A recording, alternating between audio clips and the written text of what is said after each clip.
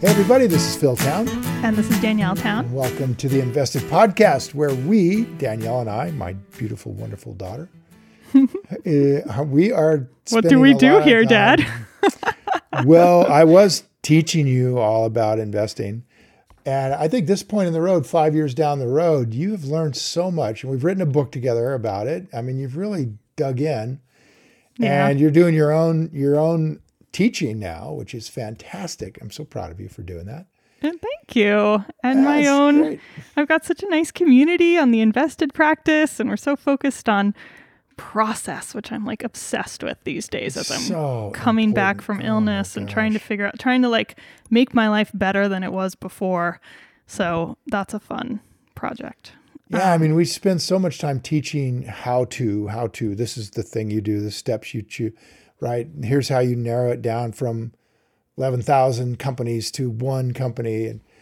And you're focused on the sort of the prequel, which is you've got to get the process right. You got to get your head in the right place. You got to get your head and you got to keep it there, which is a constant practice, a constant process, a constant endeavor that we all need. Expert, professional billionaires, all the way to people like me, all need to have our head right, understand the ups and downs, and be able to deal with these ups that we're having, which is like exciting and maybe euphoria inducing to a level that is a little bit unhealthy, all the way to maybe the crash that's going to happen at some point here that everybody is scaremongering us about. And I don't mean scaremongering in a way like it's not true, because it's all correct, but just in a way where people are going like, oh my God, what's happening? What are we going to do? So I know staying steady through that is the key. It's way too many people worried about a crash for a crash. It feels like, right? Almost. Yeah, I know. It's almost like everybody knows. And so that makes me think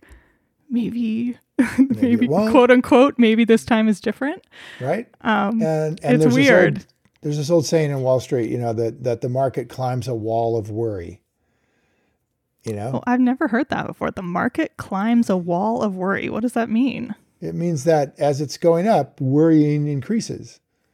You have a wall of worrying that, now it's going to tumble, right? And as you climb up the wall, there's only more worries?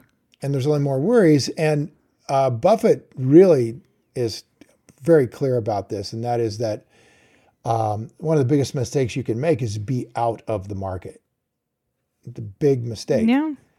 And yet there are times when he's out of the market, and this is one of them. I will tell you he's that. He's not out of the market. I mean, he's very much in the market, but he's not really buying that much, if that's what you mean.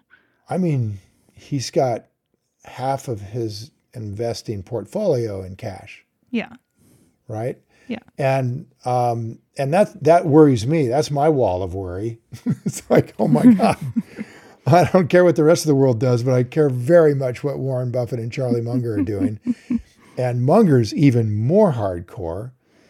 I mean, he hasn't touched anything for several years now. Hey, by the way, I'm so glad you said that. The Daily Journal meeting, which is Charlie Munger's annual meeting, so to speak. Like it's the one where he talks for 2 or 3 hours. That is, you guys, this Wednesday, tomorrow. If you're listening to this when this podcast comes out, February 24th at 10 a.m. Pacific time, 1 p.m. Eastern time. And Yahoo Finance is going to play it live from their website. And I'm sure they'll have a video. So if you missed it, don't worry. I'm sure it's on YouTube or Yahoo Finance. Just Google Daily Journal, Charlie Munger 2021. It'll come up. Yep. So that'll be really fun to listen to and hear. I'm sure somebody's going to ask him what he's been doing, what he's been buying, and I'm sure he may or may not talk about it. We'll see. I'm sure he'll have some pithy comments about it. Right. And the fun part of this is he always talks about whatever he wants to talk about. Yeah. It really doesn't matter what somebody asks him. He just says what he wants. It's great. It's a total stream of consciousness. I love it. And I mean, in the 5 years or so that I've been aware of all this, it has very much started to feel to me like a going to church kind of expedition. Like we went there in person a few years ago. I don't even remember when that was. Yeah, it's back a ways. And then now obviously nobody's traveling this year, so we'll all watch it online. But it regardless feels like, just like, even if he doesn't say anything new, which he totally may not, it just feels like the right thing to watch him and listen and sort of be there. Dip the cloth and dye it a couple times with the master. It's a 96-year-old guy who's brilliant. I mean, maybe he's 97 now. Let's take, on that point of questions, we are going to take questions today. We are. We're going to take at least 2 because they're both really timely and they're both really good questions. So let's jump into that. Okie dokie. Now that means I have to pull up get the it? file. Okay. While you're getting that, I want to encourage you all to send in questions. We got a spot on the website. Go to, and I hope this is right, you go to investedpodcast.com and it takes you over to the Rule 1 Investing website podcast page, and you can leave a question right there. Just click on it and leave a question. And we love to take these questions, and we want to take more of them as we go.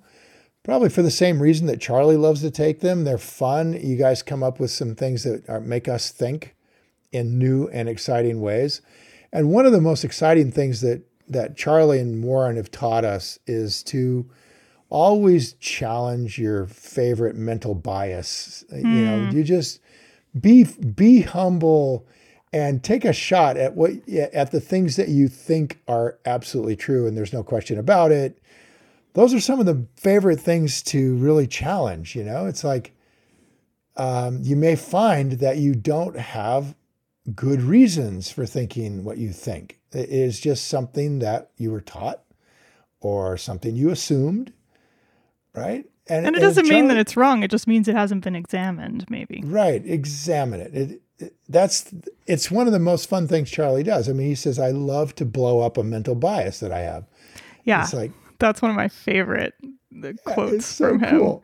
I think he even said, a year is wasted if I haven't destroyed one of my own best loved ideas. And I've been actually thinking about that lately of like, did I do that last year? Like, I want to make sure I did that.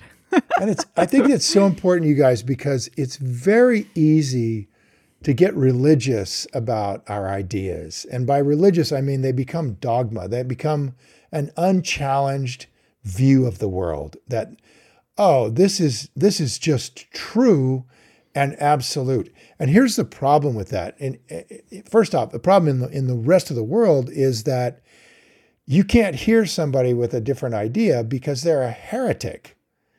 Right? I mean, if you've gotten religious about your own ideas to where it's dogma and it's right and it's truth revealed, then just like any religion, someone who is like, no, that's not the case, you know, that is heretical. It is not just an argument we should have. It is not an argument we're going to have because I can't have that argument. It's heresy to think what you just said. That's the biggest horror show that comes out of this kind of thing. This is where fascism comes from. This is where communism comes from. Those become state religions where you can't challenge it without being a heretic and being someone who's evil. So be very careful with that. And the reason I'm pushing that is because that's how people get about their stock investments. They get religious. Okay. Oh, my analysts do it. They do it. It just, you get to where you have a confirmation bias that's so strong.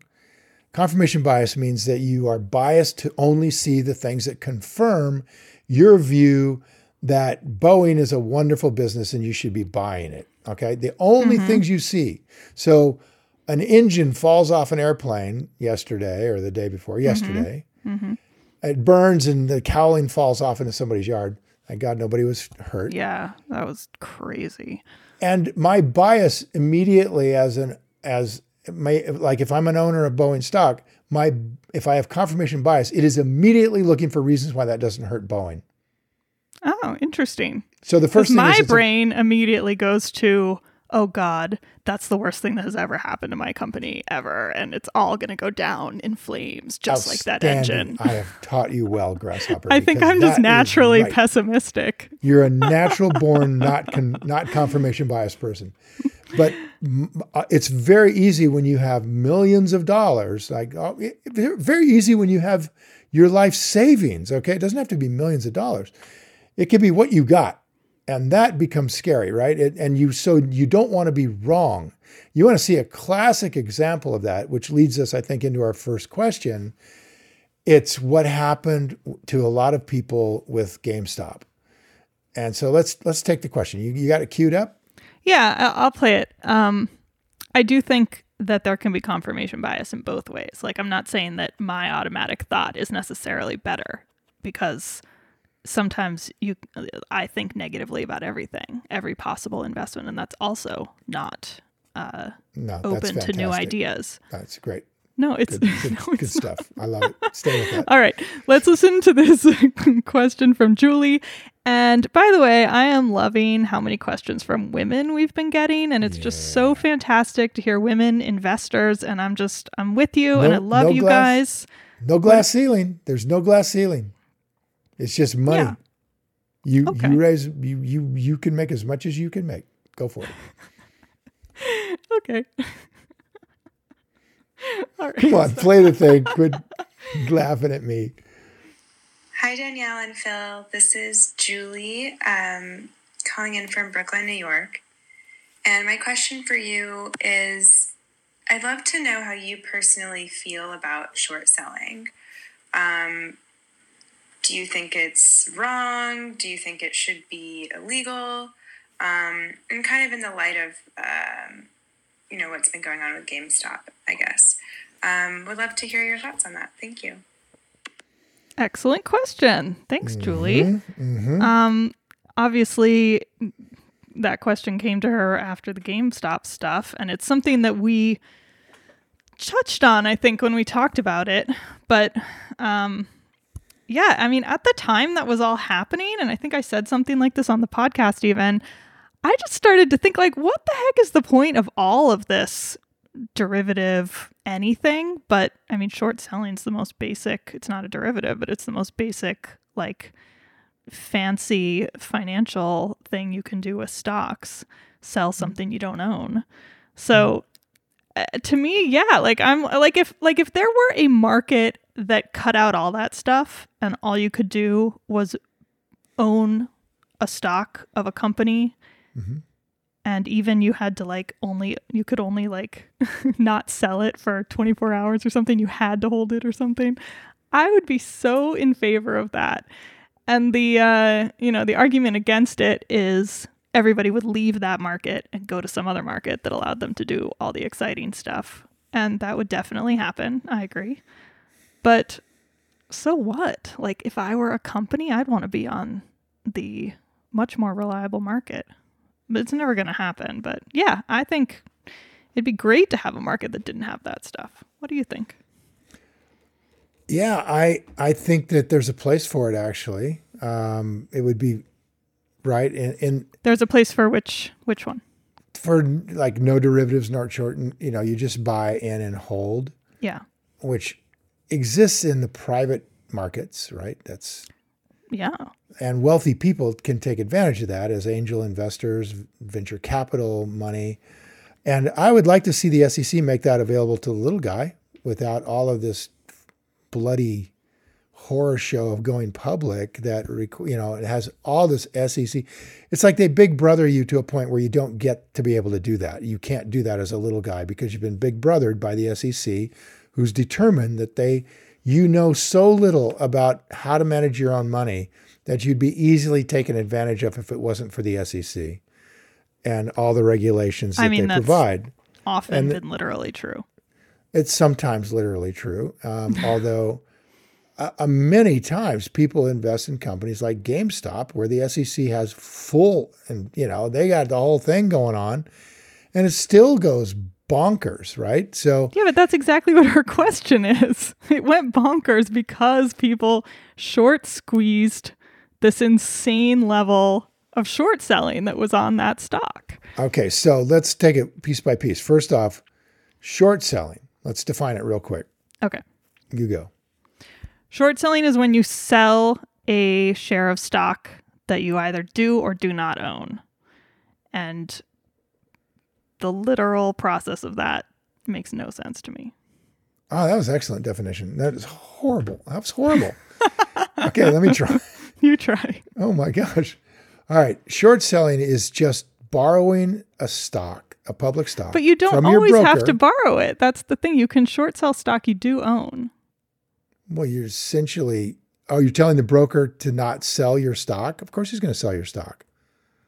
He's going to sell your stock. That's not short selling. Yeah, it doesn't make any sense. Well, that's because it doesn't There's exist. there's such a thing as a covered short sale. No? Not that I'm aware of. Maybe there is. I'm going to get a lot of mail on that one because Or maybe there isn't, but I'm pretty sure there is. don't Okay. think so. Continue with your explanation. Okay, so what happens when there's a short sale is that someone who doesn't own the stock borrows it from the broker and had the broker sell it, and the broker holds the money from the sale. So if you short sell ABC company, you borrow the stock from an existing shareholder who's agreed with the broker to take a small interest rate in exchange for lending out the stock. All right. And the broker then lends this short seller the stock. And now the short seller has control of the stock, sells the stock, the broker does, and then keeps the money. Yes. Okay, the broker keeps the money. So now the broker has $100 a share waiting. That's not the broker's money. The broker has to get the stock back. The money belongs to the short seller. And it's just a hedge, or it's an insurance policy against the broker not getting the money back. All right. So now the short seller, in order to make money, has to buy the stock at some point in the future at a lower price than what they sold it at. So if they buy it at $50 because it goes down, then now they've paid $50 per share. They turn the stock back over to the broker and the broker hands them their $100. And they just made $50 on a $50 investment, plus whatever they paid in interest rates to borrow the stock, because they're paying for that. That's a short sell. Now, what went off the rails is that Wait. Before we go into that, let me just say that I just Googled it, and there is a covered short, but it's after you do the borrowing. So it's actually like that's when they use the term covering. So you buy the stock that you've sold short, and that covers your short. there. Yeah. Okay. So, yeah. All right. Don't be confused by all that, everybody. Okay. No, I'm saying I was confused. So you're covering your short. Yeah. That's called covering your short, not a covered short. I guess covered short is what you call it after you did it. But I covered my Wikipedia short. has an article on naked short selling, which is what made me think that there is a different kind of short selling. All right, this involves some research, clearly. I mean, short selling is naked. That's what it is. I know. Okay, I don't do this. I don't like shorty. I don't short. Clearly, I've never shorted a stock in my life, so Well, let me just say what happened with GameStop Okay. that made everything start to go the way it went. Okay, I'm not going to say it went crazy or went bad or went anything. It just went the way it went because what a group of pretty sophisticated investors on Reddit, on a website, Wall Street Bets, discovered is that there was more stock borrowed and sold short than existed. Let me say that again. Somehow, and I'll explain how, somehow, and this is amazing, let's say 1,000 shares are available for people to borrow and sell. That's it. That's the whole pile of stock that's out there that you could possibly borrow. That's all the shares that there are. And those get borrowed all by one guy, okay? They get borrowed all by one guy. And then what does the broker do? It's a short sale. So the broker sells the 1,000 shares. And this is where the regulators never, ever sort of figured this out. The broker sells the shares to who? Some other person who is now long, I'm going to hold this forever. I'm going to hold GameStop forever. It's a great company. I'm going to hold the stock. They're buying it up. In fact, there's some big players on the board who are buying stock. Now they bought it to hold it. Now their broker says, would you like to make a little interest on that while you're holding it? And they go, sure. And now their broker puts up the 1,000 shares available to be borrowed. Mm-hmm. And somebody borrows all the 1,000 shares. Now they've borrowed 2,000 shares and there's only 1,000 real shares in the world. Mm-hmm. And conceivably that could go on ad infinitum. And you could end up with thousands and thousands of shares that have been borrowed short when there's only 1,000 shares out there. Now, this is something that the regulators never put together. Nobody ever really thought about it much. Because what happens if someone discovers, as Wall Street Bets did, particularly these one or two guys, that there's this impossible number of shares short sold, if you start buying the stock up and there is no stock to borrow, there's no stock to buy. If you just keep buying it and you get all your friends to buy it too, and they just keep buying it and buying it and buying it, what's going to happen to the price? It's going to go up. Go crazy up. Crazy up, because there's pretty soon no sellers. If you got this group of guys who are like, buy it and hold it, we're going to drive these guys crazy. Pretty soon you have no sellers. You've got that whole bunch of big buyers that bought the stock from the short sellers in the first place. They're sitting on it because they're on the board of directors for GameStop, let's just say. And then you got all these little guys who are colluding on Reddit to buy up They didn't everything. collude. Let's not use that word. Okay, that's a I don't legal believe word. that. That's a negative legal word. They didn't collude. They just encouraged. And so all these guys bought it. And now there is no stock to buy. So the stock is going up and up and up and up really fast, right? And so what happens to the short seller is that, let's say on GameStop, they shorted it at 40, just to pick a number. And now the stock is being up at 100, let's go to 150. Now let's go to 200. At some point, the short seller is in a position where if that stock doesn't come down below 40, if it stays at 200, they will, because they're paying interest on this thing, they will be forced to buy that back at 200 and they will take a huge loss, right? Because they got to pay $200 to give the stock back and then they're going to get 40. So they just lost $160 a share. Now, what makes the pressure even worse is that the broker that they're with is looking at the net worth of the short seller. How much money have you got with me right here, and where I can see it and get my hands on it in case you can't cover your short position at $200 a share? And the broker is looking at this and going, man, if this keeps going up, this guy who's short will not be able to cover and I will have to cover. Mm-hmm. Now, if the broker isn't paying attention, as they weren't at GameStop, because they have never been in this situation before, it's just a couple of young guys who built this company, they weren't paying attention, but the compliance regulator was paying attention. That's what they do. And they looked over at Robinhood and they said, guys, if you can't put up, I'm going to ballpark it here, $2 billion to be sure that there's money in your account to cover these short positions, if these short positions can't be covered by the hedge funds, we're going to shut you down today. Today. They got that call at 5 a.m. And they had to come up with a minimum of $700 million, which they did before the stock market opened. Those guys went out to investors and to their banks and they got everybody going and they covered like 700.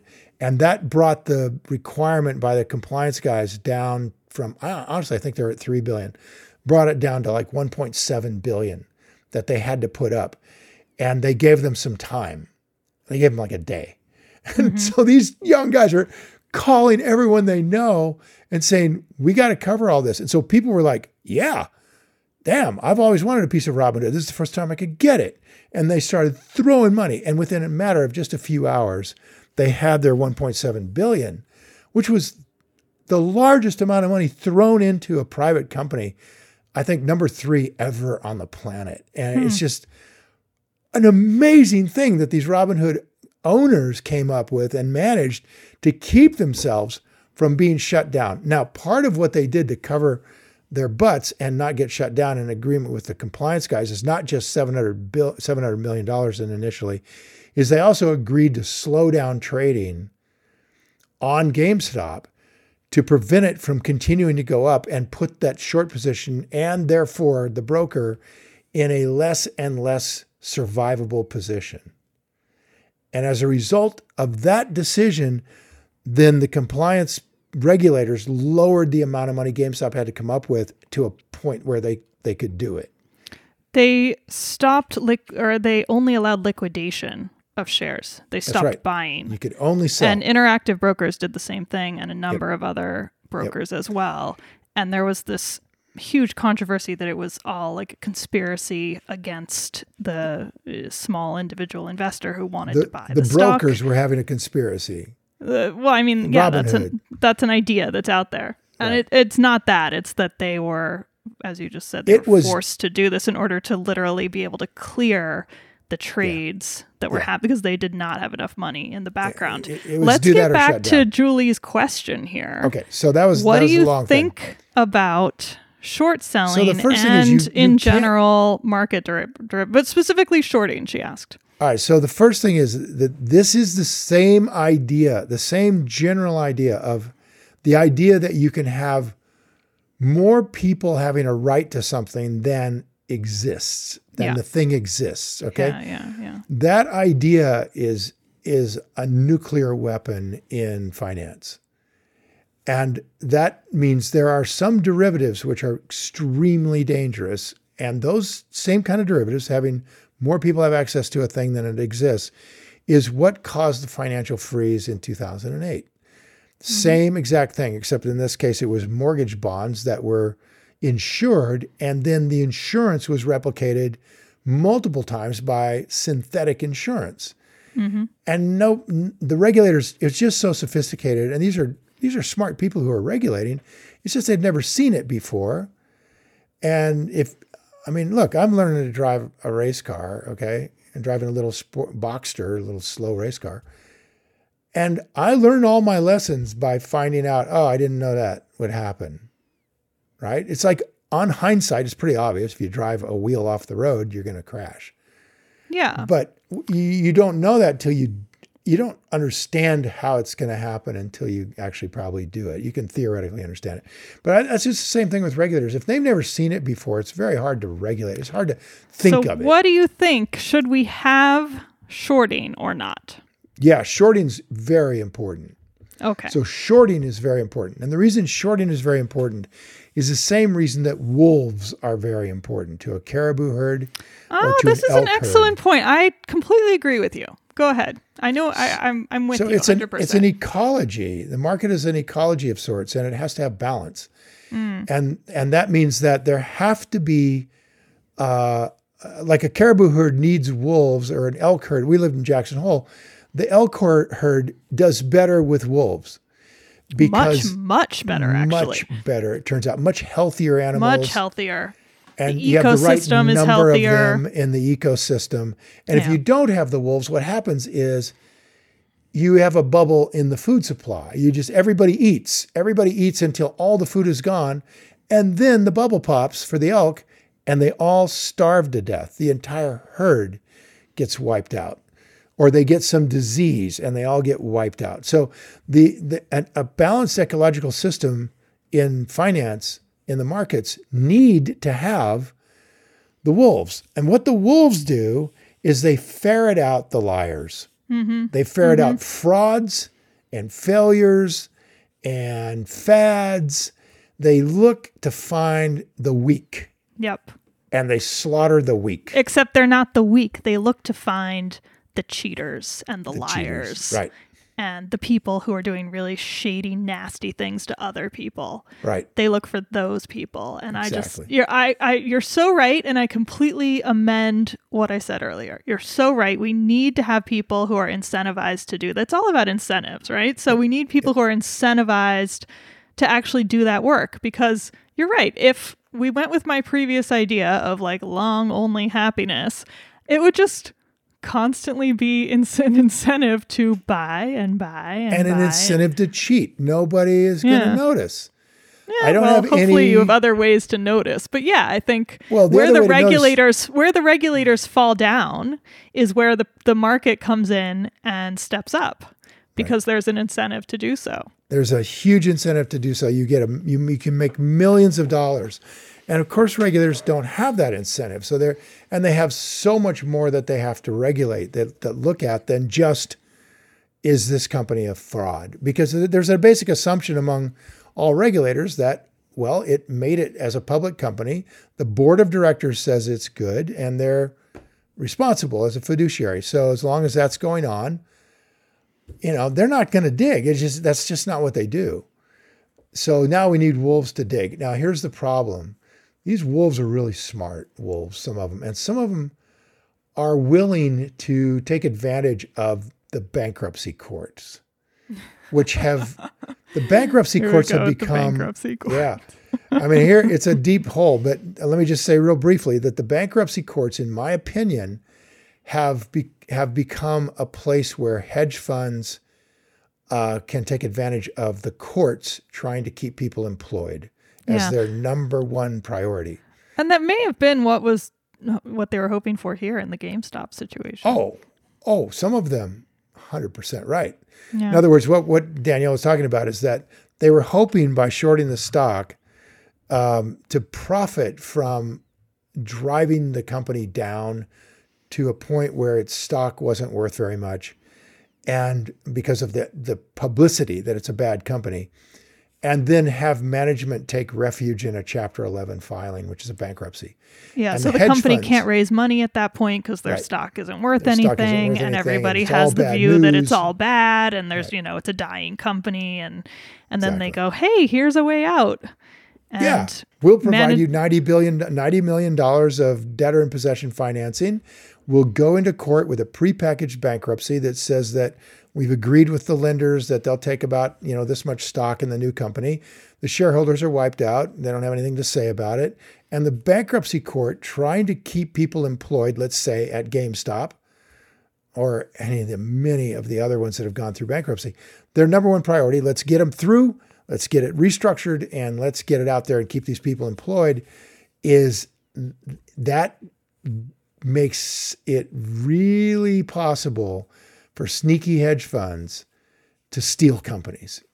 And they do. They collude. Now, this is colluding with management. Yeah, this is colluding. This is colluding. They get with management now, say, okay, when we come out of this bankruptcy, we'll give you guys 10% of the company. And you'll continue to run it. Not saying that happened in GameStop, just to be super clear. We don't know anything about what was going on. I think the absolute opposite happened in GameStop. The board is loaded with people now who are really well-financed and smart, and they really are putting a lot of effort into bringing GameStop to the next level. Which is, by the way, why the guys on Wall Street Bets started talking about the stock in the first place. Exactly. Because this new management came in. To the board, right. And saying, look, these guys are in it. They're putting their own money in it. It's most of the people on there were like fully speculating, but I think there are some people, and the ones who started this off, I think guys? Truly believe in the company, which is really nice to see. And so I hear you saying is that you think a market that is healthy needs to have long selling and short selling in order to balance things out. Yes, but the regulators have to prevent leveraged short selling. You can't have more shares short than you have stock. It's an unusual situation that hedge funds created, and I don't have an answer for how you do that, but surely it's doable. And you remove that sort of derivative trade. It's effectively a derivative that But what if we only had a market that was only long or short? None of the other stuff. Like no options trading. Full stop. only, let's say they even cut it down to like only 50% of the float is allowed to be shorted, something like that, to like protect against excessive shorting somehow between multiple brokers. I don't know. And that's it. Like no options, no, I don't know what other derivatives are available to retail investors, but roughly like no options, let's say. And well, then it's certainly the market just that long we and short. had. Effectively, we had that market, the whole history of the market until Yeah, the you 1960s. mentioned that recently, that it was only, I was going to say only a few years ago, but that was actually quite a bit of time ago, that they created these derivatives. They just sort of rolled into it because companies that went public often, in order to encourage people to invest in them, effectively gave people an option. They just didn't call it that, and there wasn't a market. Right? There was no Chicago Board of Exchange that was managing the option flow or anything else. So the name of the thing that they had was called a warrant. And often when you bought stock back in, let's say, 1940, you got a share and a warrant to buy more. Yeah. And that is a call option. A warrant is a long call. So you get the right to buy more. Let's say you buy your first chunk at $60 a share, and now you have a warrant to buy more at $70 a share or something. Mm-hmm. And now you have a right, and there you go. Now, whenever there's this financial entity, which a warrant is, a market's going to open up around it. It's like, oh, you've got a really warrant. Interesting. Yeah, I hadn't thought about it like this. I'd is like fun to buy your This warrant. is fun to like work this out. Yeah. I'd like to buy your warrant. I'll pay you $1 for your warrant. Right. Well, See? you could just not allow that, but then that brings into account issues of being able to have your investments be really? relatively liquid. I mean, really, you're not going to allow me to sell something I Exactly. own? That's what I'm saying. Yeah. Right. I think that's not going to fly. Right. So you will effectively have a call option market. Well, and the other interesting part of it is that in high growth startups, warrants and options, which are just exactly like you just described, a call option to buy the stock at a certain price, usually extremely low because you're somebody who came in really early. Right. Those exist past when a company goes public. They're yours. They're your right. Even if a company, has soared beyond belief and it's 10 years later, you still have your option from day one that you got as, employee number 2. And totally right. Like that's something that I think would devastate the entrepreneurial world if that went away somehow. So if you're bringing that in right. and those still exist, then yeah, it's kind of, but somehow they did it before the 60s then. Maybe they didn't do it. Yeah, those were what happened was they just had straight up warrants maybe. Well, yeah, they had straight up warrants and they were traded, but not sophisticated way. Yeah. Then a guy named Ed Thorpe, who we've talked about here before, the same guy that wrote the book on how to beat the dealer in 21 in blackjack. That guy was a math professor at University of California, Irvine, and he basically figured out what later became known as the Black-Scholes formula. Oh, do you know what? I'm listening to his book right now, and I'm only at the part where he just almost figured don't out want you blackjack. to tell anybody what the name of this book is. I almost don't want, because it is such an edge for our trading, honest to God. The stuff you learn in that book gives you an edge. Oh, I haven't learned it yet. That's what I'm saying. This is why I don't know what you just said. Because I'm not going to tell you the name of the book. I've only gotten to the part where he just beat blackjack. When you're done reading it, we'll talk about this book. But right now, everyone forget what I said. It's such a secret. If we never tell you, you'll never find out. You'll never figure out Ed Thorpe's book. All right. That gives you a little homework. I'm listening to it because I have a hard time reading these days. And I just discovered that that's a book I can actually listen to and comprehend, which is really nice for me. That's coming very back with cool. Yeah, so it's been interesting. That's why I'm so slow with it. Story. It's a great story. It involves mobsters, Wall Street. It's just everything. So here's the punchline is that Thorpe invented what's now known as the Black-Scholes formula. And he just wrote a paper on it. He didn't pursue fame because he was pursuing fortune, using that formula when no one else had it to price out warrants, effectively how to price an option. And he made such a killing. He made 28% a year for, 20 some years. It's just compounding money like a maniac. Well, I haven't gotten to that part of the book yet, but what I have learned, just to bring this conversation full circle to the very beginning. To our one question today. Well, actually, I wasn't even going to bring it to Julie's question. I was just going to say all the way to the beginning to the practice of investing. I learned already from him a couple of things about how to better my practice, because as you just said, he's not like a financial dude. Like, he's a mathematician academic. He's not one of these Wall Streeters, and it's like 100% not his game. He sort of looks at them like total aliens. Right. And when he goes to Vegas to figure out the blackjack and actually see if his method works, he intentionally, first of all, only uses a small bankroll, even though the mobster who tries to get him to beat the blackjack game for him and I assume pay him a cut, although they didn't explain that exactly. It tries to give him $100,000, which at that time was probably $2 million or something. Sorry, at that time was 100,000. Now would be a lot. A lot.